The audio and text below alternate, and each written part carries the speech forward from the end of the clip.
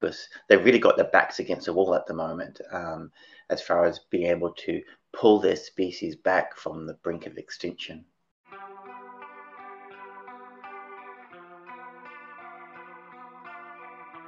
Welcome to the Rising Lioness podcast on All About Animals Radio, a place dedicated to animals and all those who act to protect and advocate for them. Hi, I'm your host, Erica Salvamini, and I'm thrilled and honored to be here representing All About Animals Radio, using my voice for the animals. Thank you for joining us for what intends to be a thought-provoking and soul-inspiring series where we discuss topics aimed at understanding the importance of the relationship between empathy, animal rights, and our peaceful coexistence with the animal kingdom. And now on to our show. Today we have Leif Cox, founder of Wildlife Conservation International, joining us. Under this organization, Leif has also founded Wildlife Asia, International Elephant Project, Forest for People, and International Tiger Project, which is what we're here to speak about today. Leif is also vice president of the Orang Utan Republic Foundation, and he began his career as a zookeeper, curator, and small population biologist. Leif has worked hands-on with orangutans for over 30 years. He's highly regarded as a world-renowned expert on orangutans and has authored a number of books, including Finding Our Humanity and Orangutans, My Friends, My Cousins. In 2019, Leif was awarded the Order of Australia Medal from the Australian government and his university's highest award, the John Curtin Medal, for his dedication to species conservation. Welcome, Leif. It's an honor to have you here today. Thank you for taking time out. And I'm so glad we were able to work out our schedule. It took us some time, but you're on the other side of the planet, right? Yeah, literally on the opposite side of the planet. Yeah, so thank you. Well, it's great to have you here. So we'll just jump right in then. And so you've worked for over 30 years with wildlife, and including with the Sumatran tigers.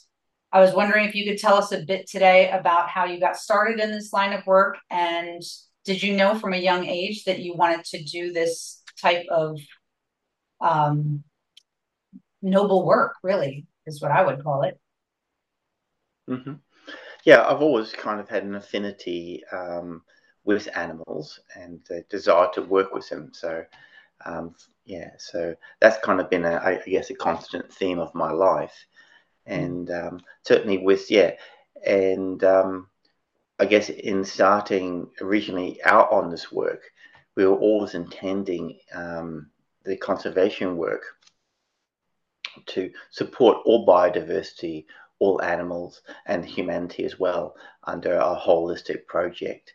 And the International Tiger Project is our attempt to bring one of the most vulnerable species, the Sumatran tiger, under that holistic protection, because they've really got their backs against the wall at the moment, as far as being able to pull their species back from the brink of extinction. Yeah, that's really upsetting. And I'm so glad that you're out there doing this work, because we need you and others like you to be championing this this work and protecting our delicate wildlife. So you had started out as a zookeeper. So I just wanted to ask you kind of a little bit of an interesting question before we jump more into the tiger conservation. And so I was wondering if you could just share with us a little bit about what that work was like, and maybe your views on the industry, perhaps how it was then versus today, and whether or not your views on that has changed at all, your views on the industry. Mm-hmm.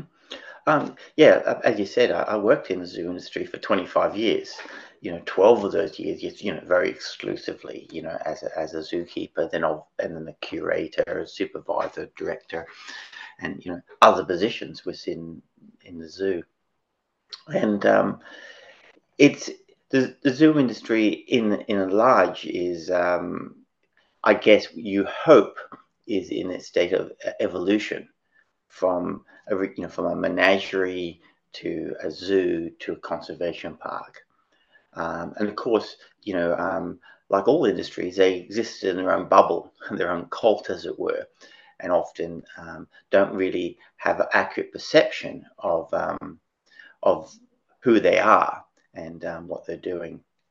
So one of the questions is, for example, is, is it justified to keeping animals in captivity in a zoo? And at least from what the zoo industry tells us, is certainly not justified. They talk about awareness and education being justifications for keeping animals in the zoo, and also that they're holding backup populations of critically endangered species such as tigers and elephants and orangutans, and that's not true either. Zoo populations are unsustainable and will collapse eventually. So it may be difficult to save them in the wild, but it's impossible to save them in captivity. Now, that doesn't mean that zoos potentially could hold a range of species which do well in captivity and can happily live in a zoo environment. But that's not necessarily the legacy collection that zoos have at the moment. So it certainly has to be rationalized, because some animals which are held currently in zoos aren't suitable for captivity, and should be phased out. But to move to the next stage of evolution, to be conservation parks, there have to be genuine shop fronts for conservation work, connecting people with real action. So it's like with any industry, it's far easier to talk and far easier to, in a sense, whitewash the issues, and to be seen to be doing good. It's very hard to do the real thing, but it's certainly possible, and certainly zoos have the potential to evolve to be conservation parks that display animals which are suitable for captivity, connect people to them, yeah, and help fund and support genuine on-the-ground conservation work, and be that connection for humanity. Right. Thank you for sharing your experience and your thoughts on it. And I just wanted to see, I don't want to make this show about that, but you having that in your background, I thought it was worth the mention. And so, well, the next thing I was wondering we could maybe talk about is threats. The main threats to the Sumatran tigers, and that's what I understand it. The threats are very similar to other endangered species today, which is loss of habitat and the human, non-human animal conflict among the poaching end of things, which we can get to. But I wanted to ask, your organization's mission is said to promote the survival of tigers in their natural habitat by undertaking genuine, measurable, and effective tiger conservation. And so I was wondering if you could tell us a little bit about that work and what that entails. Mm-hmm. Mm-hmm. Look, our first goal would be is to protect large tracts of viable ecosystems of the right type, shape, and size of rainforest, where Sumatran tigers can live in sustainable populations, and therefore the species can survive. Although this may be true for a lot of species, it's simply no longer possible for the Sumatran tiger, among others. In other words, even if we get our fantasy situation of conserving the viable ecosystems that won't ecologically collapse and can hold significant populations, none of those ecosystems in our grandchildren's lifetime, at least, will ever be able to hold a single Sumatran tiger population that would be genetically viable to hold that species in the future. So what are we left with? We're left with tigers, small numbers of tigers in isolated rainforest ecosystems that we're, over the next 10 years, got the ability with enough resources to conserve these ecosystems intact and viable. But each one of those subpopulations in itself is not viable. So we have to then manage the entire Sumatran tiger population as a mega population, which basically means when the male tigers leave the territory, and then obviously are involved with human-tiger conflict on the edge of the ecosystem, that we have to capture those male tigers and transfer them to the next ecosystem and basically become the genetic vectors in an artificial way to secure all the different subpopulations, which is very unfortunate. And this is also the same with elephants. We no longer have the capacity in the foreseeable future to allow them to completely live in the wild. And unfortunately, tigers have a double-edged sword. The primary issue of loss of habitat is obviously critical to tigers and all the species that share their habitat. But they have a couple of other issues. Obviously they are large, carnivore, and therefore the human-tiger conflict is critical because people are frightened of them. And of course, if you have two frightened beings who are competing over the same forest, it's unfortunately the tiger which is likely to die in the process. But unfortunately also that they're extremely valuable in the Chinese medicine trade and for parts such as their fur. So what we found is there were criminal syndicates going and deliberately poaching the tigers. And they're the same criminal syndicates that run the drugs and the guns. Obviously, the skills of drug running and gun running and endangered species parts running is actually the same skill set. So they undertake those same opportunities. So very dangerous people who are seeking to kill off the last remaining tigers for monetary gain. But the additional problem we've had actually quite relatively recently is swine flu. Swine flu is devastating the wild pig population in Sumatra as it goes through the different ecosystems. And pigs are the primary food source for the Sumatran tigers. And then, so therefore they're starving. They can't find enough prey, which is increasing the human-tiger conflict. And we've had 2 of our ranges attacked by tigers, and we've had to protect children going to school from tigers exiting the rainforest ecosystems. So we are going through this extremely critical time for the Sumatran tiger to bring them through this extinction crisis and then manage them as a mega population. Of course, one day, our final hope in many generations, that in order to secure the planet to mitigate climate change to the extent that we need to, we'll be rewilding 25% of the planet. And we hope that includes tiger habitat, so one day they can live without human intervention in viable populations. Wow, that's a really complicated answer. I mean, not just the answer, but the actual process of helping them and making sure that they can survive. And it's a lot. You're actually like working on moving them. Is that part of? Did I understand that correctly? You move them from one area Well, to it's actually kind of very interesting. One of the key things we have to do with these ecosystems is make sure there's at least some tigers there. Because if once tigers go extinct in the area, social politically it's almost impossible to reintroduce them. No community or government will risk you reintroducing a large killing machine into the environment where humans are living. And so, first of all, we've got to make sure that even if there's 1 or 2, we maintain them there in the first place for social political reasons. But then, of course, we want them to protect them with anti-poaching units and preventing human-elephant conflict and reducing the poaching of their prey, which is just as important as reducing poaching on them themselves, because they need the prey to survive, and humans will often want to poach the same animals to eat if not protected.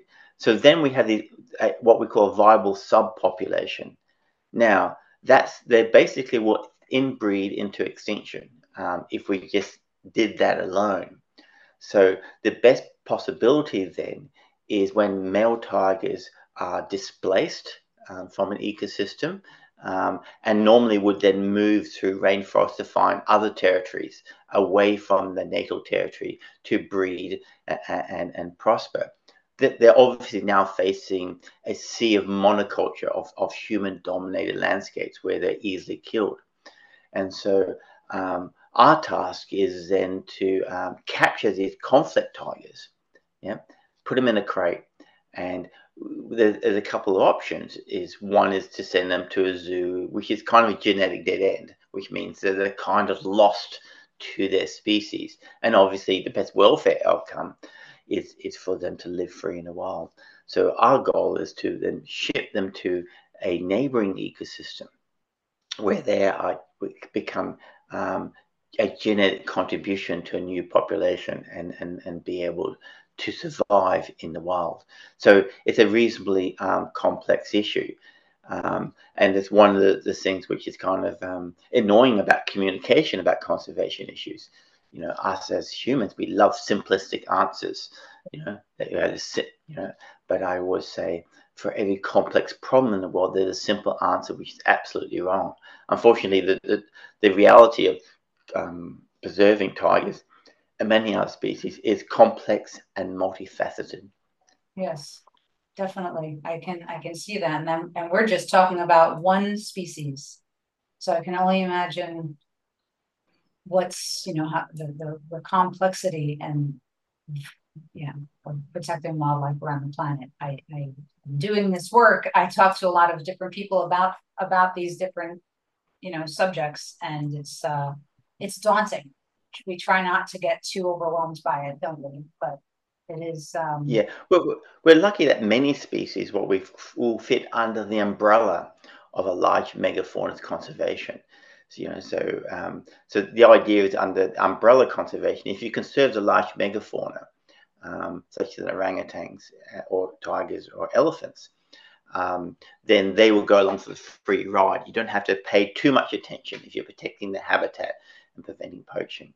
But what we quickly found when we're developing is there was species slipping outside the umbrella and the specific actions on top of the generic habitat protection actions. And those were tigers, elephants, and human beings, the indigenous communities, which were also falling outside the umbrella. And that's why we started sister projects to bring all living beings under the umbrella of our conservation efforts. I love that because we are all one and it does all matter. All these pieces fit together and you can't just leave one part of it out. Otherwise, it does not work.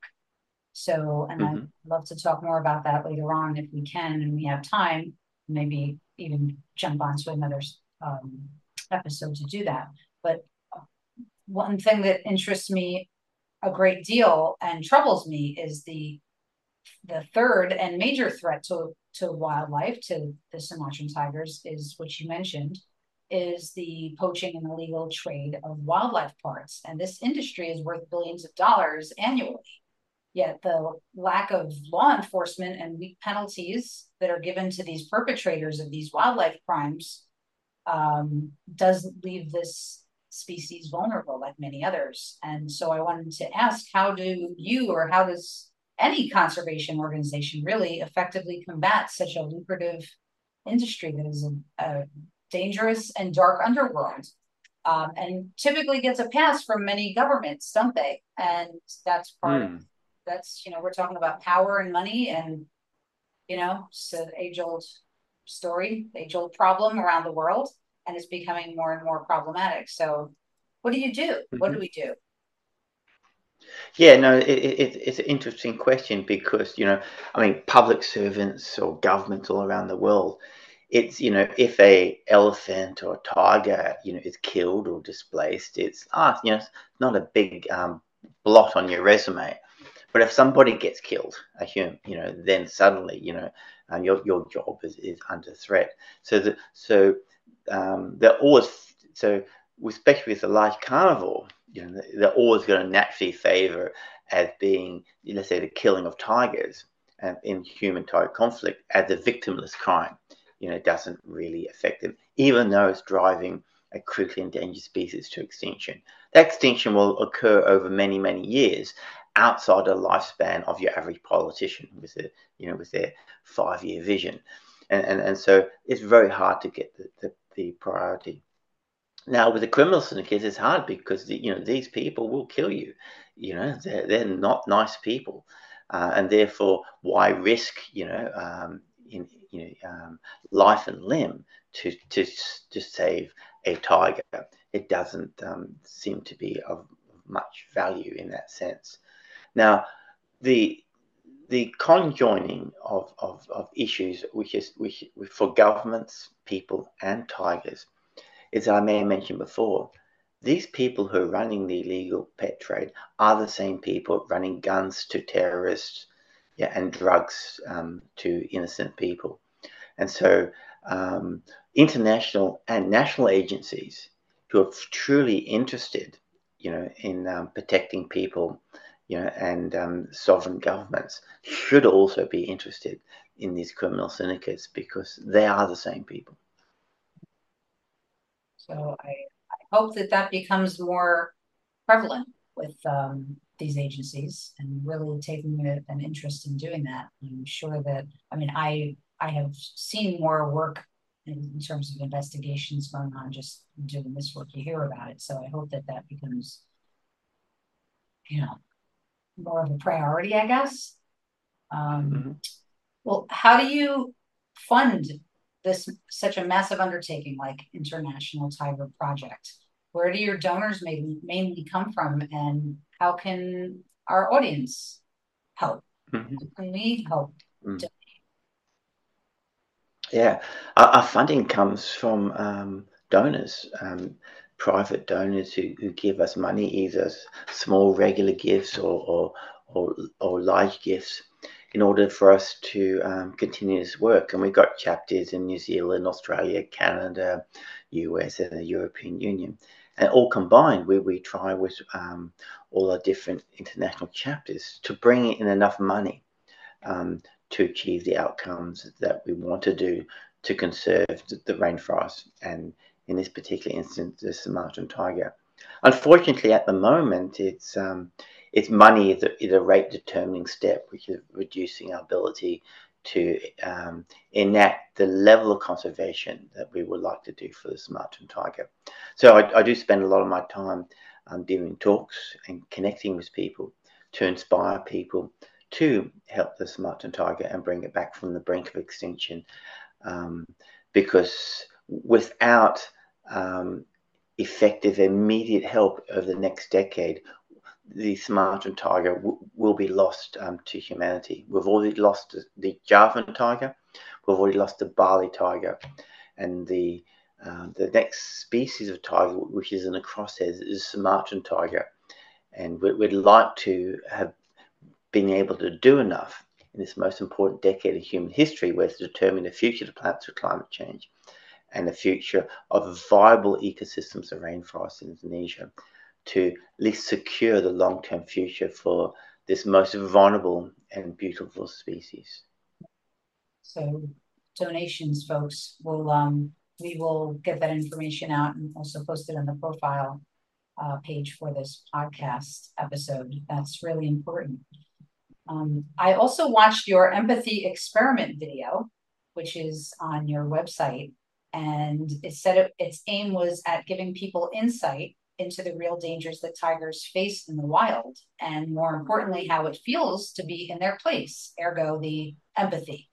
I watched it and I found myself becoming extremely emotional. I was, which so I guess what I'm saying is, from my viewpoint, the experiment worked because I was very Mm-hmm. overcome emotionally. And I was wondering if you could explain a little bit about what this project was and what your inspiration was for setting it up.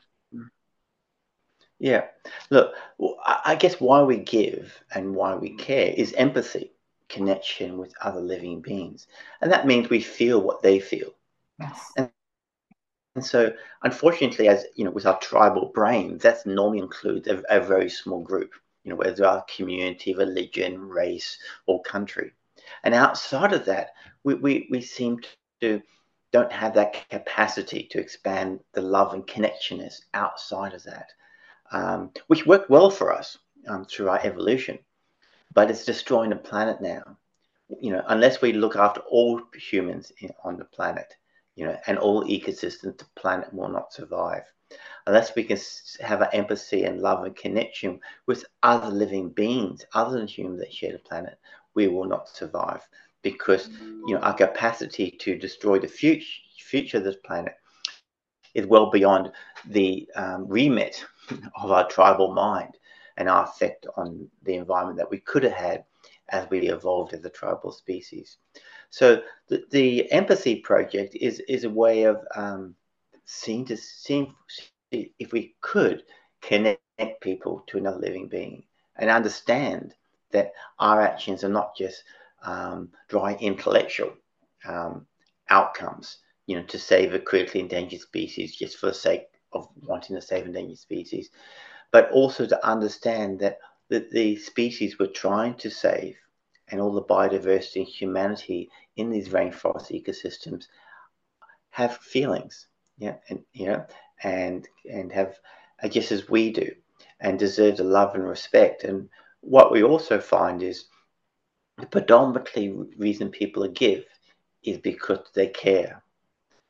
And then the intellect follows that, and tries to make that caring in an effective way that's compatible with one's values. But unless we can get people to care and emphasize in the first place, we're often pushing the barrel up a hill, and it's a struggle to get the connection and the volume of people who are concerned before it's too late for the Sumatran tiger.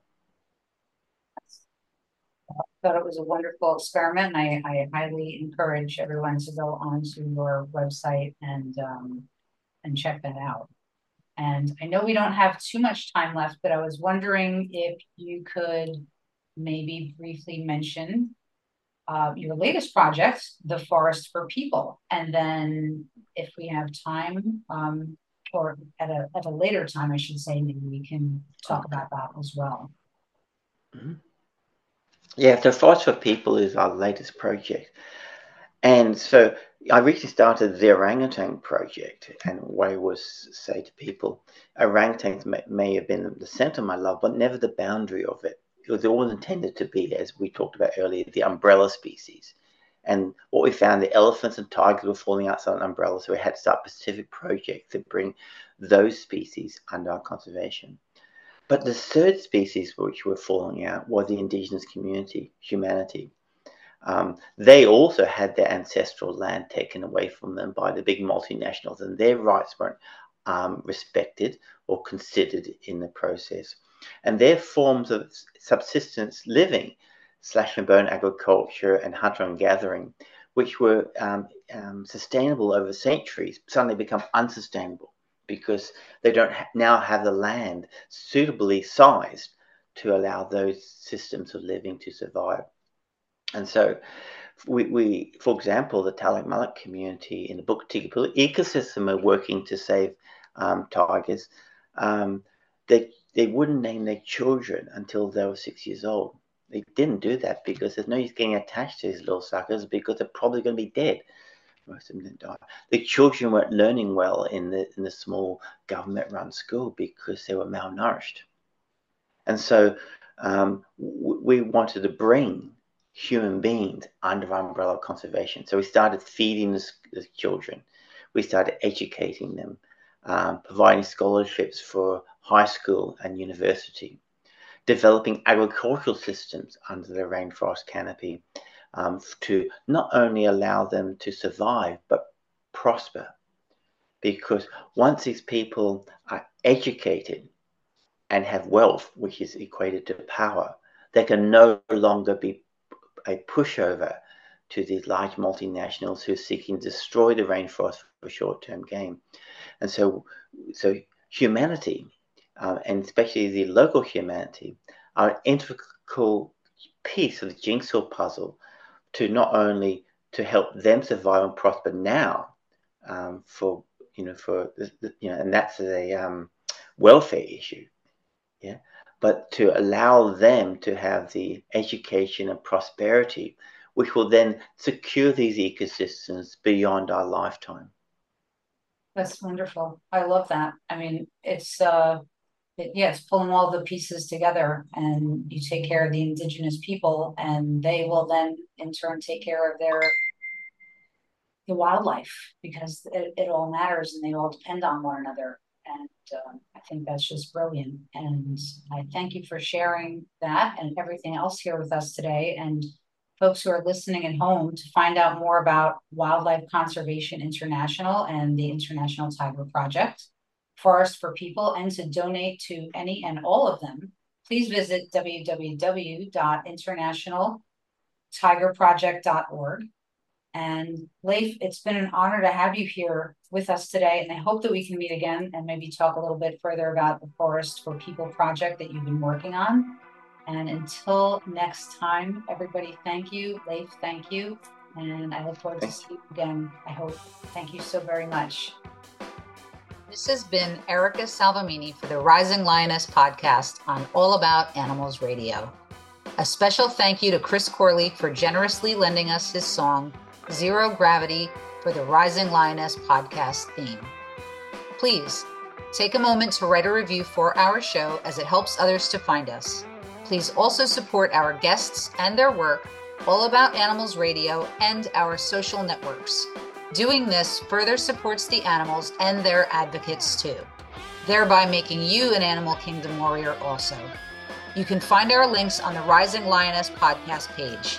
Until next time, in the words of Sharon Nunez, Animal Equality President, remember this: the small actions of one passionate individual can create a butterfly effect, leading to a movement that has the power to change the world. Please use your voice for the animals today.